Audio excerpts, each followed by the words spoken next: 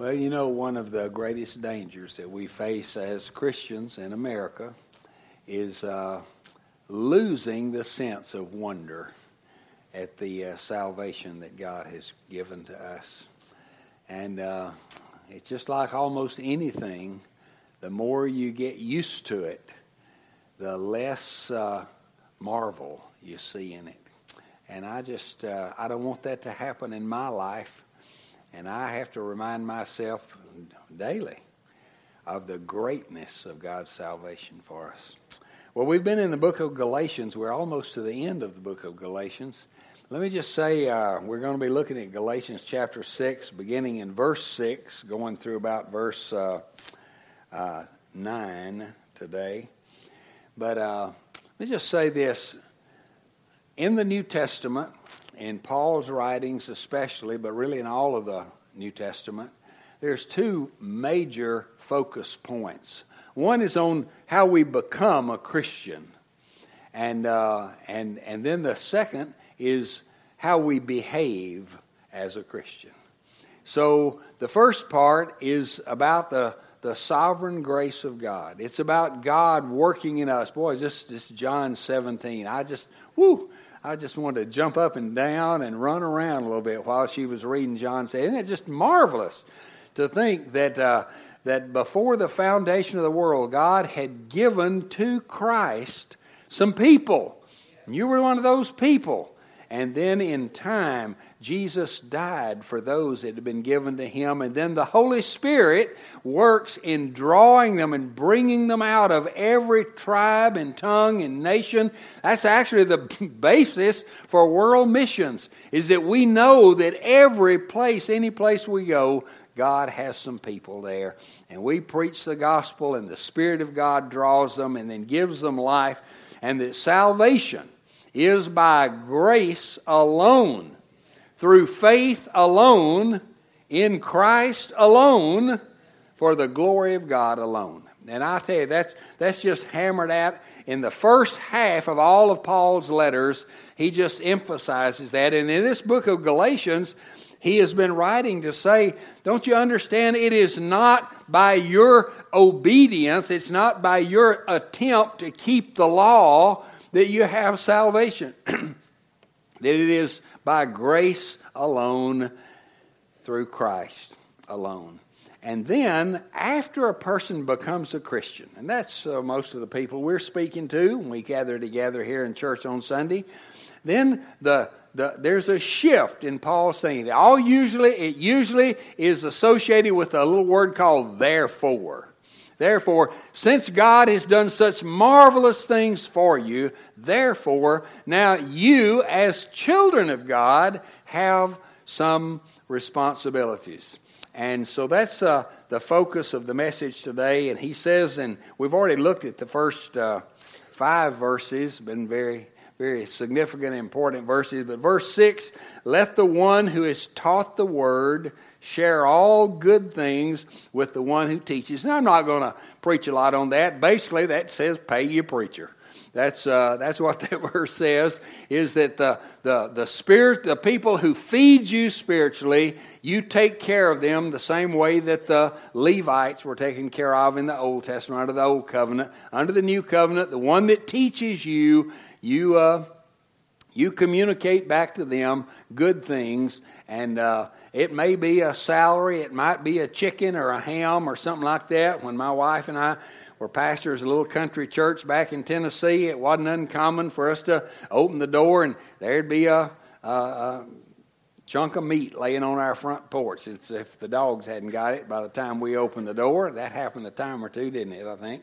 And people would give us a dozen eggs or something like that and provide us a place to live. And that's just a wonderful way of expressing to those who feed you spiritually an opportunity to say, I appreciate you. And this last week, my battery was dying on my car, and my car just barely would start. And I checked with a couple of mechanics. They want $140 to change that battery because it's not an ordinary place. You have to take the car apart, the windshield wipers off, all kinds. It's weird, really weird. And so somebody said, well, have you thought about checking with Matt Moffitt? And I said, well, I hadn't thought about that, but I gave him a call. He said, yeah, bring that car over here. And he did in an hour probably what it would have taken me 2 days to do. And then I'd have torn a bunch of stuff up too in addition to that. And I said, well, let me pay you something for that. He said, no, he's just I don't remember what you said, but what the message was, don't worry about it. And so I went away just praising the Lord and thinking really of this verse right here, that I want to minister to him in the ways that I can, and he ministered to me in a way that I couldn't, and that he was able to. So I appreciate it so much. You really more than I can express to you. So that's what that verse means. But then he launches into something in verse 7 that I really want us to focus on this morning. He says, do not be deceived. God is not mocked. Now, he's writing to Christian people here. He's writing to me and you here today. Do not be deceived. God is not mocked, for whatever one sows, that he will also reap. For the one who sows to his own flesh, now he's already been talking a lot just in the chapter before this about the works of the flesh versus the fruit of the Spirit. He says those who sows to his own flesh will from the flesh reap corruption. In other words, it'll be a very, very bad harvest for those that sow according to their flesh. But the one who sows to the Spirit will from the Spirit reap eternal life. And again, this is not saying that you will get eternal life by doing good things, but it means that the full, abundant life that Jesus intended for us to have will actually be ours in its fullest measure to the degree that we obey and follow, delight in, rejoice in, and follow the Lord Jesus Christ. So as a Christian, you have a bag of seeds. You actually have 2 bags. You have a bag of seeds that you could be sowing that would be consistent with those works of the flesh. And I want to tell you, there are some Christians today who are sowing some bad seeds. And what he says here is, don't let anybody trick you. Don't be deceived. You're not going to mock God. That word for mock means to thumb the nose. Anybody ever thumb their nose at you? You know what that means even? You know? You do like that at somebody, and it's an insult. It's a way of mocking them. I went to a drive-in theater one night. A friend of mine, and it was a guy, and there was a particular movie we wanted to see, and so we went to this drive-in theater, and as we pulled in to get our ticket, the person gave me the ticket, and my friend reached his arm around my face and put his thumb on my nose and thumbed my nose at the guy selling the ticket. And I thought that was just about the worst thing he could do. You know, I thought that guy was going to come out of there and whip me. He didn't appreciate being mocked, and I didn't appreciate my friend, former friend, doing that to me that night. And I thought, boy, it would have really been bad if it had been a policeman that had stopped me and he was writing me a ticket. You know, anyway. So he says, you're not going to mock God. Don't be deceived. And by the way, you can be deceived. Did you know that Christians can be deceived? You can be deceived. In fact, many passages in the New Testament warn us about deception, about not being deceived. How can we be deceived? I made a list of it here that if I can remember where I put it. I think it's right here. 1 Corinthians 3:18 says, "Let no man deceive himself." Do you know that you can deceive your own self? Have there ever been times in your own life where you ended up tricking yourself, talking yourself into doing something that you knew you shouldn't do, and you actually deceived yourself? Jeremiah 17:9 tells us that the heart of man is deceitful above all things. Sometimes you hear people say, well, just follow your heart. Man, that's terrible advice, because your heart will lead you many times in some very, very bad places. I talk to these, especially teenage girls. I know these girls probably get tired of me hammering away on them all the time, but I tell these girls, they say, oh, I'm just following my heart. And I say, no, you better not follow your heart. You better follow the Lord. You follow Jesus, and you follow Him consistently, and He will lead you to the person that He wants you to marry someday. If He wants you to marry, He'll lead you to the right person. But you follow your heart, you're liable to end up falling in love. You ever hear that phrase? You really don't fall in love. You fall in ditches and things like that, but you don't fall in love. You determine to love, and you grow in love. And so I know what they mean when they say that, because I probably said it when I first met Carol too, that I'd fallen in love. But I knew I hadn't fallen in anything, but I did know that I loved her. I wasn't following my heart, though. I was following the Lord. And so the heart is deceived. James 1:22 says, prove yourself doers of the word and not merely hearers who deceive themselves. You know one way people deceive themselves? They come to church and they hear the word of God and they even agree with it, and then they walk out the door and do just the opposite and violate it. And they're not doers of the word. That's another way that we deceive ourselves. And by the way, Satan is the greatest deceiver of all. He is a liar and a deceiver from the very beginning. He deceived our original parents, and he would seek to deceive us. So there's just so many other passages. Listen to 1 Corinthians 15:33. I've got 20 down here. I'm not going to read all of them, but here's 1 Corinthians 15:33. Do not be deceived. Bad company ruins good morals. Let me say to all the boys and girls, young ladies, young men, listen, one way that you can be deceived is by hanging around with the wrong people. Bad company corrupts or ruins good morals. You want to live a godly life?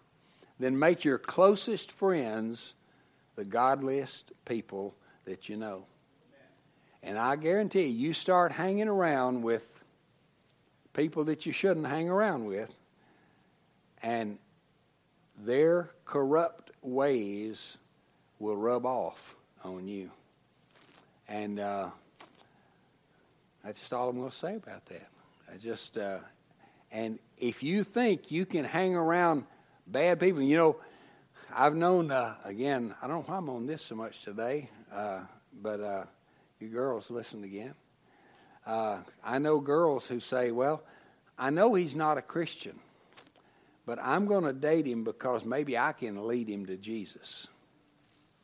Now, bad company corrupts good morals more than good company enhances right morals. So there's a law at work there that pulls downward, not upward. So Alexis, don't you ever date a jerk, okay? Okay. Cookie, you too. Elizabeth, you too. Because I guarantee you, me and your dad will pay him a visit. Huh? Yeah, that's right. So these are just some of the ways the Bible says that we can be deceived.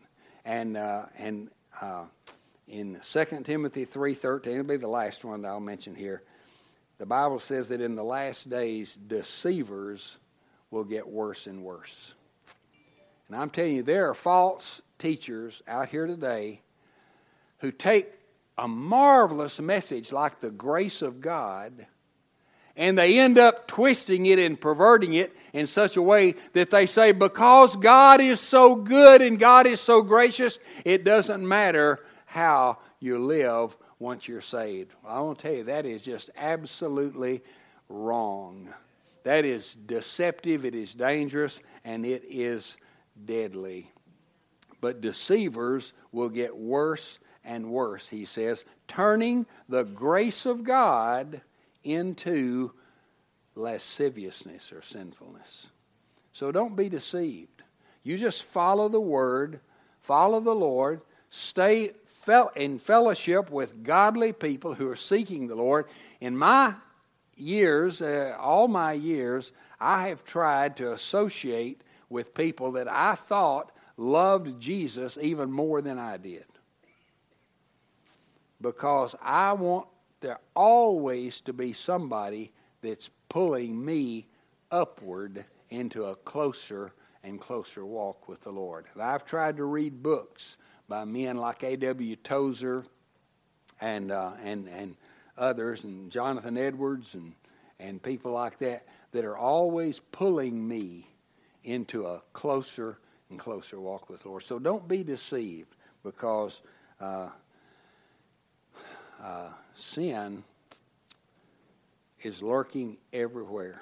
Sin is lurking everywhere. Well, let me go back to the passage there. All of us are sowing some seeds. What are you sowing? And be careful, because here's something that I wrote several years ago. It said, all of our harvest, all of tomorrow's harvest is determined by the seeds that we're sowing today. Back 35 years ago, when we first came to Ovilla, I was asked to speak at the baccalaureate for Red Oak High School. And I spoke that night on this topic, looking at your life from the back door.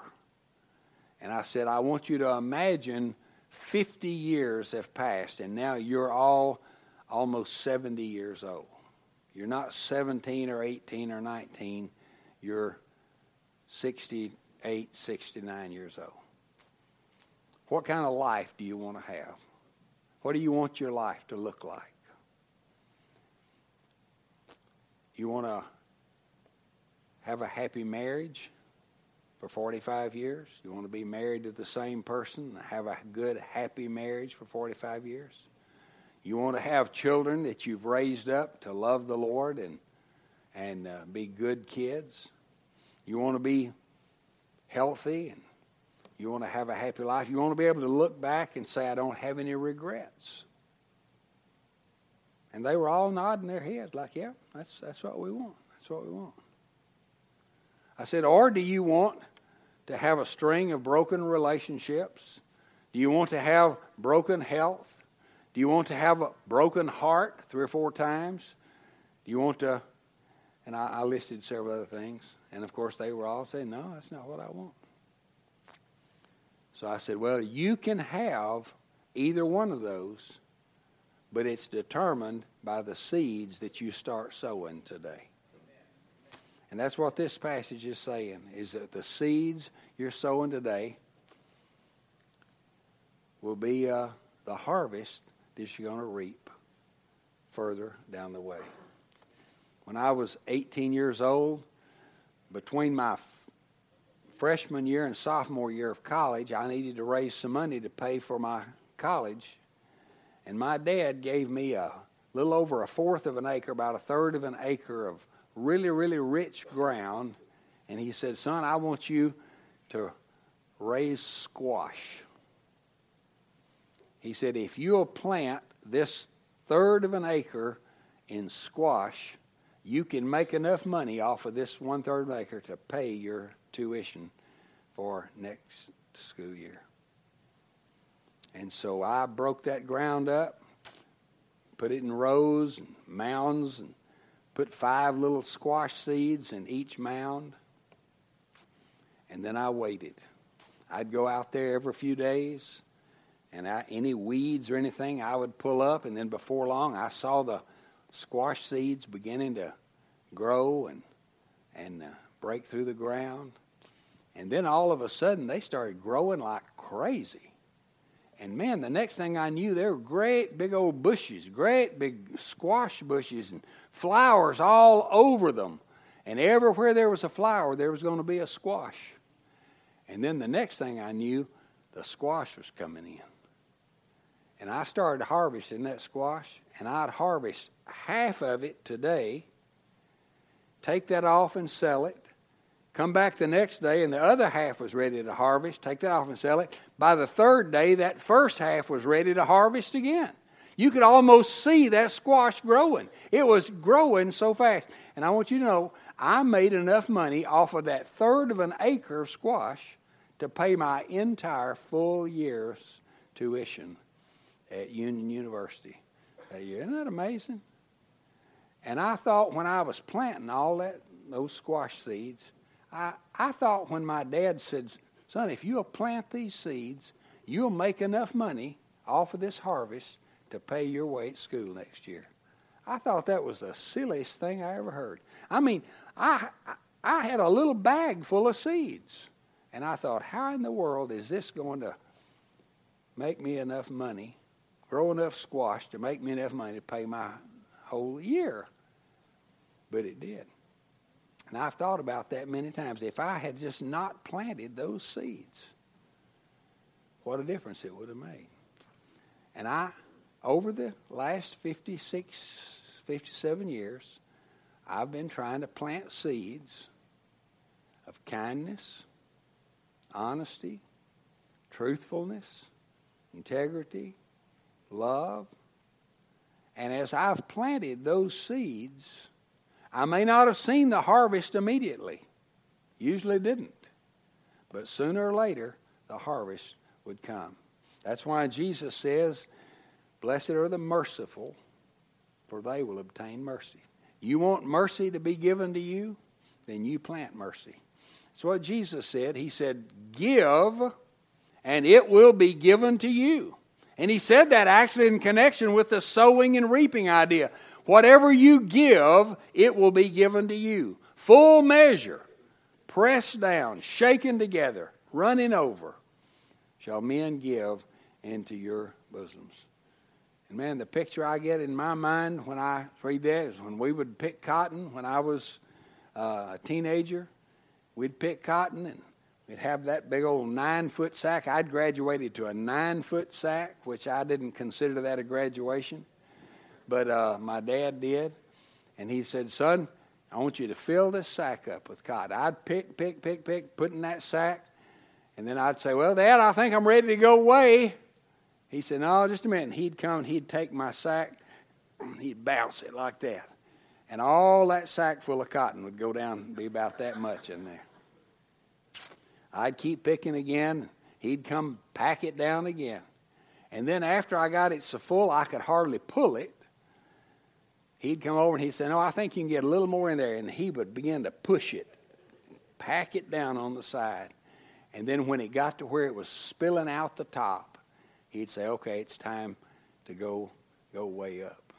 We call it way up, you know. And he'd weigh that sack of cotton. And when I read that passage, give, and it will be given to you, full measure, pressed down, shaken together, that's what God will do if you are. And what will he give you? He says, give, and it will be given to you. Now, I know preachers love to talk about money here, but that's not what he's talking about mainly. He's talking about it. You want a lot of it? Well, give, and it will be given to you. What will be given to you? Whatever you give. Whatever you sow, that's what you're going to reap. And if you give a hard time to people, you're going to get a hard time back. If you give criticism, you'll get criticism. If you give judgment, you'll get judgment. But if you give mercy, you'll get mercy. If you give love, you'll get love in most cases. Now, there are a few times you can give love, and there'll be some folks who'll give you grief, but as a general rule, this is a principle. So, whatever you sow, that's what you're going to reap. Now, this is true on an individual basis. It's true on a national basis as well. I think most of us would agree that our country is in one big mess right now. Wouldn't you agree with that? I mean, if anything, it's spiraling down. And up until a few years ago, I still had some hope. I try to hope for hope now. But I guarantee you, it's harder to hope now than it was a few years ago. 15, 20 years ago especially. And I just see so much immorality, so much crime, so much hate, so much bitterness, so much bickering, so much disunity, so much strife. And just little glimpses here and there of the grace of God. We saw some this last week here in Dallas, didn't we? When that young man went to that police woman who had shot and killed his brother, and he said, "I don't hate you. In fact, I love you. And I want you to have forgiveness." And it begins, he said, with Jesus. Trust in Jesus.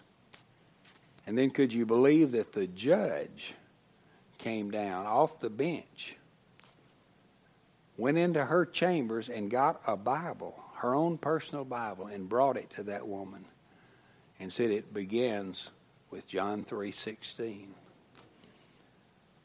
I see little glimpses like that, and it kind of ignites some hope in me again. But those kinds of things are the rare exceptions today. And I'm telling you, America has sowed some seeds that we're reaping the harvest from right now. So what can we do?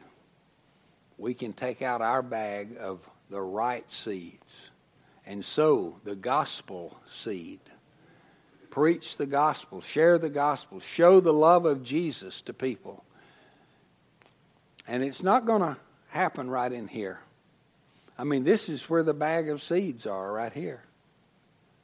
It's when we go out those doors and out into our jobs and out into our community, out into our neighborhoods, that's where we sow the seeds. And I just want to encourage you today that God has made you a promise. He said, whatever you sow, you'll reap. That's a scary promise if you're sowing bad seeds. But it's a glorious promise if you're sowing right seeds. So I urge you today to sow the seed of grace and truth and love and joy, all the fruit. See, the wonderful thing is that the Spirit of God produces fruit in us, but each of those fruit, all aspects of that fruit, has within it seeds. And we can take the seeds that God has sown in our heart, and we sow it in the hearts and lives of others. Let's pray together. Heavenly Father, I thank you so much that you have saved us by your grace. You've redeemed us with the precious blood of the Lamb of God. But because we're your children, you've also given us some responsibilities to be holy. You've told us to be holy even as you're holy. And I pray that you'll help us as your children to sow the seeds of truth, the seeds of kindness. Your word says that he that goeth forth sowing with tears will doubtless come again rejoicing with abundant sheaves of grain. And I pray that you'll help us to sow for a harvest that will bring blessing to others, joy to us, and glory to you. In Jesus' name, amen.